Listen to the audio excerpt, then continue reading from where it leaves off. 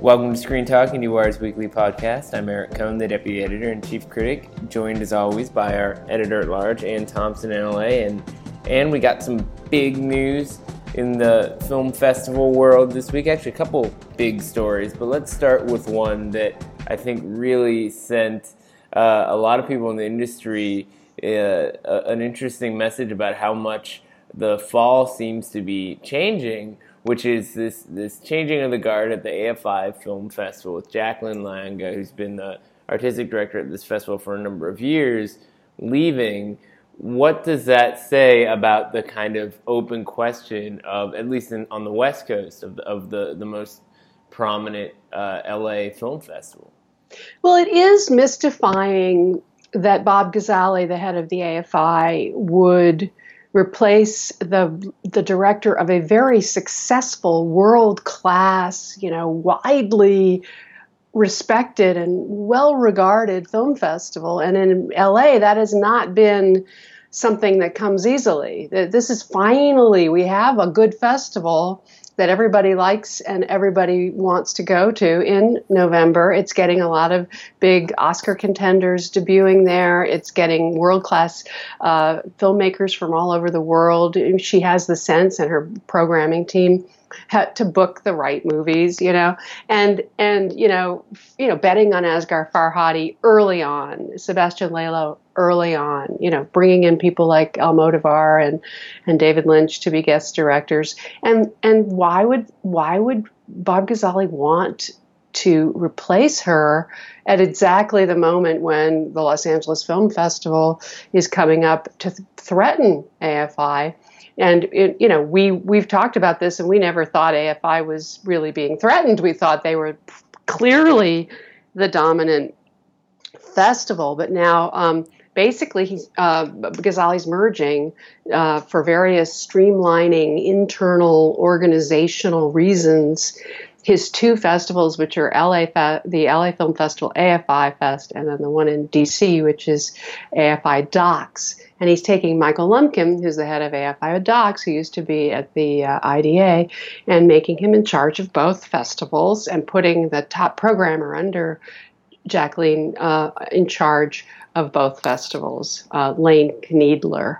What do you think of this, Eric? Well, I think it's all kind of fascinating, because one of the things that we don't really know is just how much there was some kind of internal struggle. I mean, your story on this was very good, and there was some good voices on from both sides in terms of what seems to have happened here with a head programmer who didn't want to sort of absorb the responsibilities of multiple festivals. Now, do we know if there was something that was off in terms of chemistry or anything like that? I don't know. Yeah, she's been there for 8 years. Yeah, it's really hard to say. My sense is that it's really about resources. But the thing is, and she would have stayed if it was going to work for her. But the thing is, you cited some of these notable filmmakers who have been there who deserve to get the LA scene to acknowledge their work, like a Sebastian Lelio or Asghar Farhadi. But what I've really noticed was the way in which, I mean, you and I were on a jury together at that festival, and I was impressed with the programming as a whole. It was extraordinary. It was people we'd never heard of, and they were all good. But honestly, it really got on my radar as a shift that year that there were, within a matter of a couple of days, you had a Selma still wet from the lab, and then American Sniper within a matter of days, and that was really impressive. As a matter of fact, they both played the same night. Yeah, it was exactly. It was the same night. They were Selma was sort of unclear until the very last minute. Yeah, that was really something. It's to find that balance between a certain quality of international cinema and to contribute new films to the fall season conversation. People don't realize how difficult it is to get to that point, especially in such a competitive landscape. So that, one thing they lost last year was the closing night movie, and this was, I realized as I was reporting this, that was something that cost them money in the end. I mean, you have a big sponsor for closing night. It was the It was the Kevin Spacey movie. Well, that wasn't their fault. I mean, no, that wasn't any programmer's fault. But the numbers weren't in their favor, and so I think it's always been a bit of a numbers game for Bob Gazzaley, just trying to make this work with the sponsors and the all the different levels. I mean, it's a lot to put on a film festival and to put on two in one year. So I feel for him in that regard. But losing her was not necessarily the ideal thing. Yeah, and it puts a really valuable player, a very well liked player, on the market. So it'll be interesting to see what her next move is too. And the optics are not good. You lose one of the only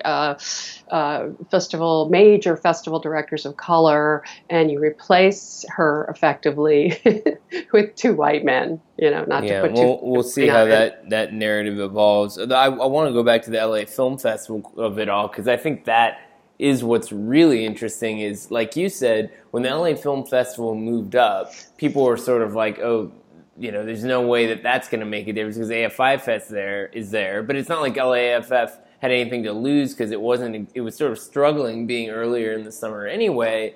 Now I'm sort of curious to see how studios, let's say, for the award season conversation, might evaluate their options. I mean, does this make AFI maybe potentially less attractive because it seems like they don't really know what they're up to, whereas LAFF is sort of bringing these resources into the fall? I don't know. It seems like there must be some interesting competition going on behind closed doors now, and it's kind of hard to tell who's got the upper hand in that regard. I would say that the AFI has one advantage, which is that it's later. And in a way, what it has always been able to do is capitalize on the films that finish late, right? So that's one aspect of its place in the calendar. The LAFF, as you say, is much less established at this point, and its director is probably less established than Lane Needler. I mean, he's probably more experienced and more well connected than she is. So we'll see. Yeah, it should be fascinating to track how this all comes together, especially since now there's no big festival in LA in the summer. I mean, I guess you have Next Fest, but you don't without LAFF in June. That actually opens this week. I'm going to go down there and finally catch up with Sorry to Bother You, which I didn't see at Sundance, so I'm looking forward to that. Oh yeah, and that's playing in New York too, actually, in a week at our BAM Cinema Fest. That movie's really making the rounds for the summertime, so it's kind of cool that it's getting back into the conversation. I can't wait to hear what you think about that one. So last night there was also an event there were a couple of events. There was one thing where there had been it was the Women in Film Crystal Awards last night, and speaking of diversity. Indeed. So Frances McDormand gave some backstory on how she came up with the inclusion riders, and she reiterated how important it is to make everything have parity in our industry and how difficult it's going to be. And then Brie Larson also got up and spoke, and she really laid down the gauntlet on the whole question of critics, because there had been a statistical survey about how few women critics there are, really small percentage, and Brie wants that to change. What do you think of that, Eric? Well, this has been something that I've thought a lot about over the years. I mean, as you know, I helped start a workshop for critics, first in Locarno and then the New York Film Festival, and then at Sundance, called the Critics Academy Initiative. And at Sundance, it was the Roger Ebert Fellowship that was exclusively about trying to push more younger critics into the marketplace. And very quickly, it was clear that a big part of this had to be the diversification of the field, because it just felt like, not just in terms of people of color, but especially just for women and for people who may not have the economic means to get to film festivals, it felt like that this was creating a very narrow perception of the movies at major film festivals. And so little by little, I think there has been this growing awareness, much as there has been throughout the industry, of a deficiency of underrepresented voices. So we've known for a while that festivals have been struggling with this. If you were at Sundance this year and you'd gone to Sundance before, you knew that there were more diverse films on display in prominent places, specifically the U.S. competition, but most of the press was a bunch of white people, and no matter how much those people are going to be open to those works, it does have a direct effect on the way these films are covered, and that's a missed opportunity. And I think in Toronto, which is a much bigger festival, very international and so forth, it's even more so of an issue. And so it's interesting the way that they greenlit the announcement of this as one piece of Brie Larson's speech. But I think it makes a lot of sense. It's going to be a challenge to figure out, exactly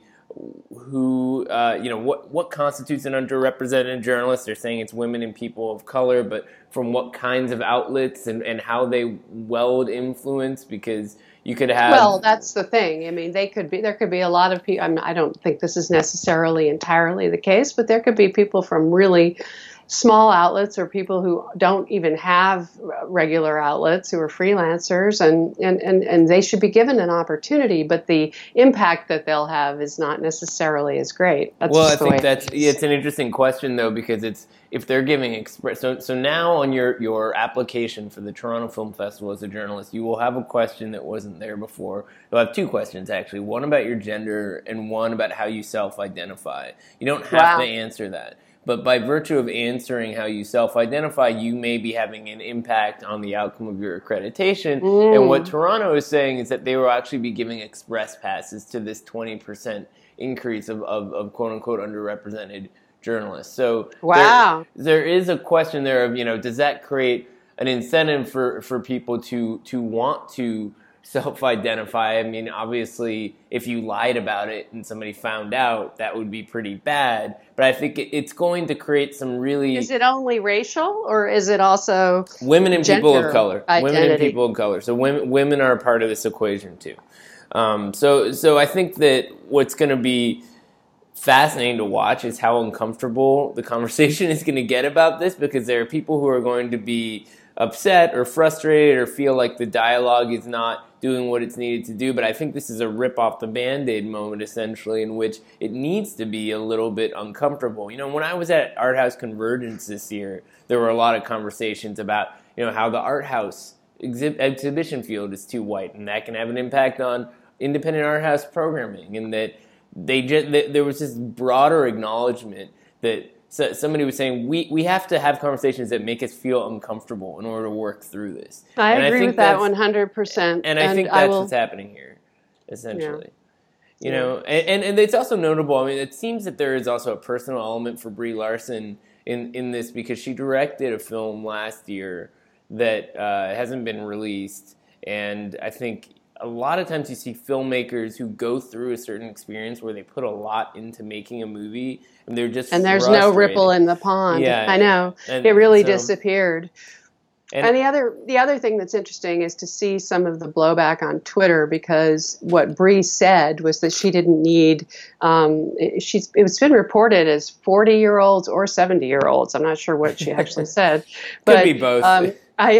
She doesn't need white 40-year-olds or men of a certain age telling her what to think about what's wrong with Wrinkle in Time. That was the film she used specifically. And you could see the men from Glenn Kenny to whoever rippling along on Twitter saying, wait, because it's almost like she's saying, I don't want to hear from that entire segment of the population. And the brutal truth is a lot of our best critics are white men. There are many wonderful women who are great critics, but you don't want to just suddenly say, if he were alive, 70-year-old Richard Corliss, I don't want to hear what he thinks. Is that really what we're doing here? Well, this goes back to what I'm saying. These are exactly the kinds of things. People are going to say things and other people are going to get offended, and we have to talk through it. I mean, I could offend just as many people if I were to say some of my favorite film critics are women, from Pauline Kael to Ruby Rich or whatever. But, there is something indeed to that, right? I mean, I think that basically our culture tends to operate in binaries. It's either, I want to hear from this person or I don't want to hear from that person. And I think there's a happy medium here that's really hard to express, because quite frankly, it doesn't have to matter, but as a philosophical idea, it does matter, because if a movie is exclusively being processed by white men, then with time, you can see direct results on that. Absolutely. So, I've been watching this for 30 years. I've watched, incredible movies directed by women about women be dismissed by the largely male press corps, either because they were romantic comedies and therefore weren't really to be taken seriously, or they were being dismissed as chick flicks or whatever. I mean, but the danger that I see that worries me just a little bit is that we don't want to see each of us only listening to people who are just like us,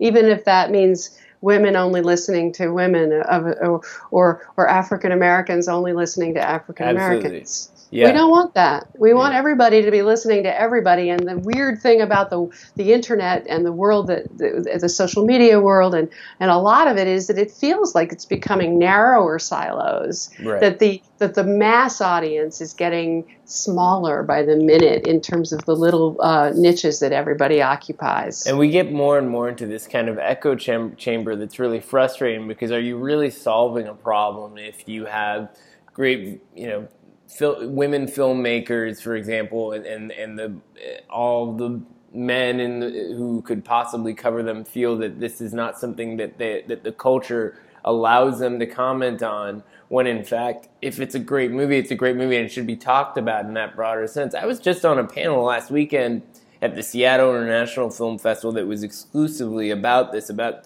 diversity across film festivals and the challenges that they face. And we didn't have anybody from Toronto or Sundance.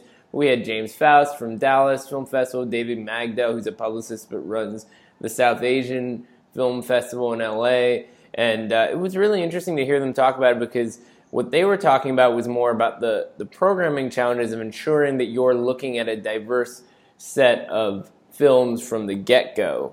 And then, from there, ensuring that you're choosing films of quality, being sort of the biggest challenge at hand. Now, what we're seeing is that I think a lot of festivals have been taking that step and are now seeing that by virtue of not having these movies processed the way they need to be processed, something is missing. So there is evidence that having better representation can actually yield a capacity to recognize good films.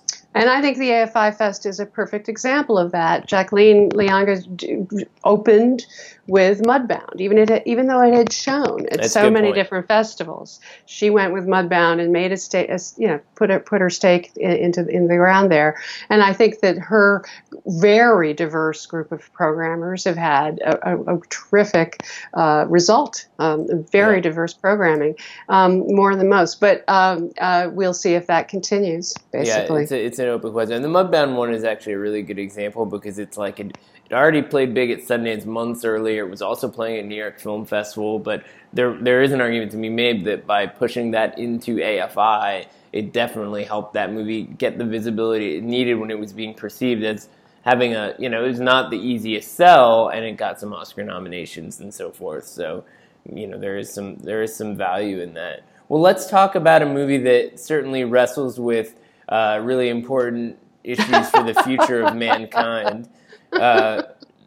Obviously, I'm talking about Jurassic World, which is, a supremely important movie for all of these issues to be explored. Although I will say this. I'm sorry. I was just going to say I had fun going to the premiere, which was mounted at Disney Hall downtown on a big scale, lavish studio premiere. So it's every once in a while the studios have a big enough movie that they can afford to actually cough up some dough and give us all a good time. Yeah. Well, joking aside, there it is a movie that is obviously eager to please, and also ready-made for being scrutinized in terms of its gender politics, which is something that came up before with Bryce Dallas Howard in her heels running around with the T-Rex behind her. And the heels come back, but she's a somewhat more interesting character this time around. I didn't love the movie.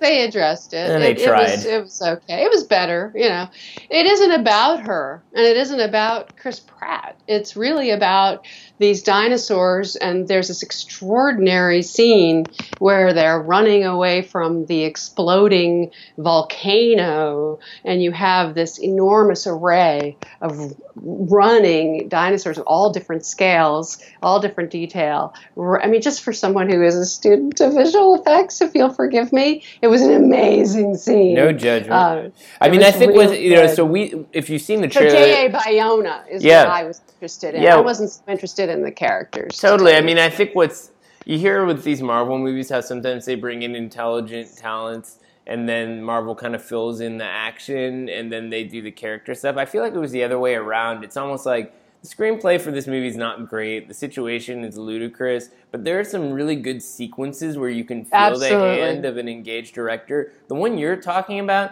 everyone who's seen the trailer knows it's coming, but it doesn't totally prepare you for an actual, really intense, long take underwater inside the confines of this basically sinking That's a great sequence. Yeah, yes. I mean that caught me off guard because I was That's at the end of this because they're rolling along in this thing and then they go off a cliff. Yeah, I mean the kids are rolling along. Yeah, I guess. I mean we won't say how that scene ends, so it's not totally. But I think that's great stuff. But at the very beginning with that enormous jaw coming up. There's a whole great. Yeah, I thought that was ridiculous. But where there's a monster under the water and then they're being rescued by helicopter.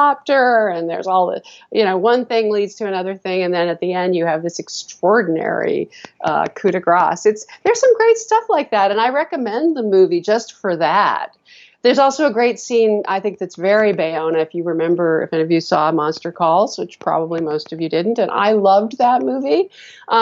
And it was one of those things that just fell between the cracks. It wasn't a children's movie and it wasn't an adult movie, and it somehow got written off. But there's a scene where the little girl, he kind of terrorizes this poor little girl, and she's cowering in her bed while this horrible new dinosaur that they've created from genetics is tracking her, and you see the silhouette. It's beautifully done.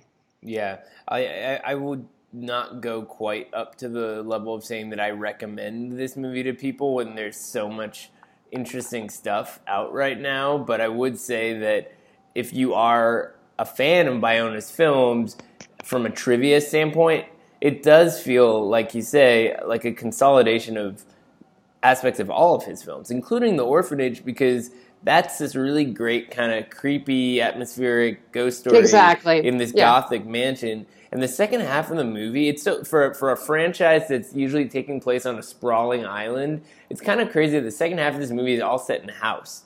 It's literally like a giant house with dinosaurs run amok like Gremlin style. So there is something to that. I don't know. I liked Incredibles 2 a little bit more. I know you still need to catch up on that one. I'm so upset that I haven't seen that. It's getting rave reviews, and it's not quite on the level of the first, but it's pretty good.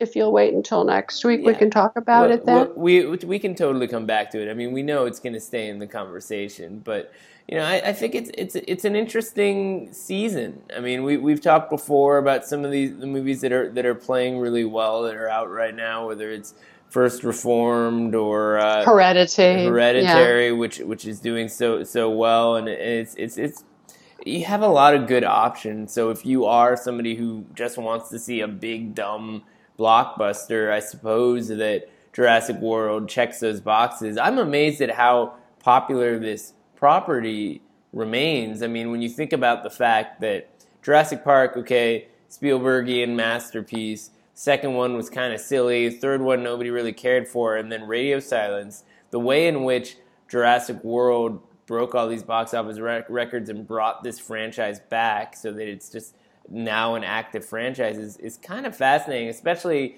in contrast to Star Wars, where there's still this real open question of, what's going to happen with Star Wars. That Jurassic Park has more resilience in the market right now. It's not what I would be expecting to happen. But well, I think it gives, given the fact that let's give ILM a couple of big points here. It's really about what the spectacular visual effects people can do.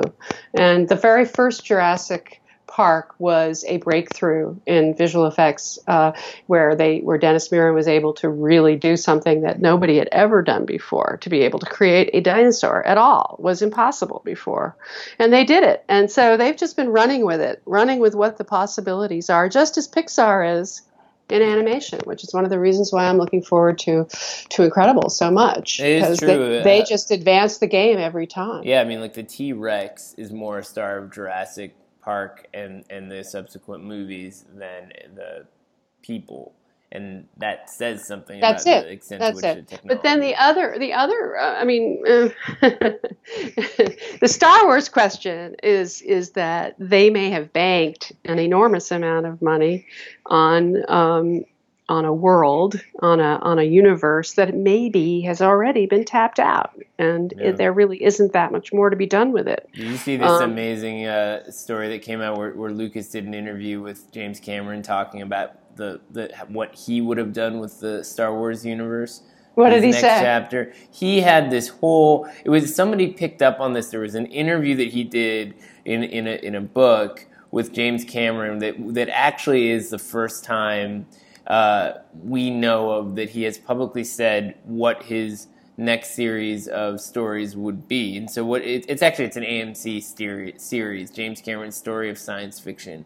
But what he says is that he was going to go from the world that we know of Star Wars into the quote-unquote microbiotic world, where there would be these creatures called the Wills, and they feed off the Force. So it sounds so ridiculous. Well, but that gives you a sense of what a real imagination can do. Well, that's the thing. It's like he says in the interview, the fans would have hated it. But that's what I keep going back to this. I don't love the Lucas prequels by any measure, but he did whatever the hell he wanted with that franchise, and he took it in unexpected directions, and he still would have done that. Even if it was Jar Jar Binks. Yeah, right. I mean, and I don't know if he swore him off or whatever, but I mean, the point is, and somebody wrote an interesting piece about this thing where they were basically like, what he was going to do with these movies, if you look at the idea, is he's basically saying he was going to create a scientific phenomenon to explain the Force, so that it really would be hard sci-fi, and everything that people do with their Force powers actually is some sort of chemical reaction or something like that. And that is kind of cool. I mean, he was really thinking it through and trying to surprise people, whereas, what we're getting right now feels like they're just sort of mining this thing that's kind of gotten dry. Exactly. So it is notable that we had a blockbuster directed by Ron Howard, followed by a blockbuster starring his daughter, Bryce Dallas Howard. One is produced by Kathleen Kennedy, the other is produced by Frank Marshall. I think we get a real sense of the kind of active dynasty just by looking at the calendar, so. You're not wrong. As far as we can wrap this up very quickly, the other industry news is that they've elected the new Academy Board of Governors that are going to be dealing with this new world, the new world order. For example, AT&T and the Time Warner merger has been approved, so now we are going to be looking into a new era of consolidation as Disney presumably does buy Fox, unless Comcast does it first, with a bigger bid. So let the games begin, but these mergers do not necessarily bring great creativity in content, and I look to some of the upstarts for some of that. Yeah. We shall see. We live in constant fear of giant companies destroying all semblance of creativity, but somehow it finds a way to survive. So I guess the dinosaurs. Yeah, right, exactly. Life finds a way. That's why Jurassic World is so popular, because people just love that idea. We're rooting for them. We are. We like blue. We like blue. Okay. Anyway, next week, Eric. Go see Incredibles 2, and I'll talk to you about it then. All right.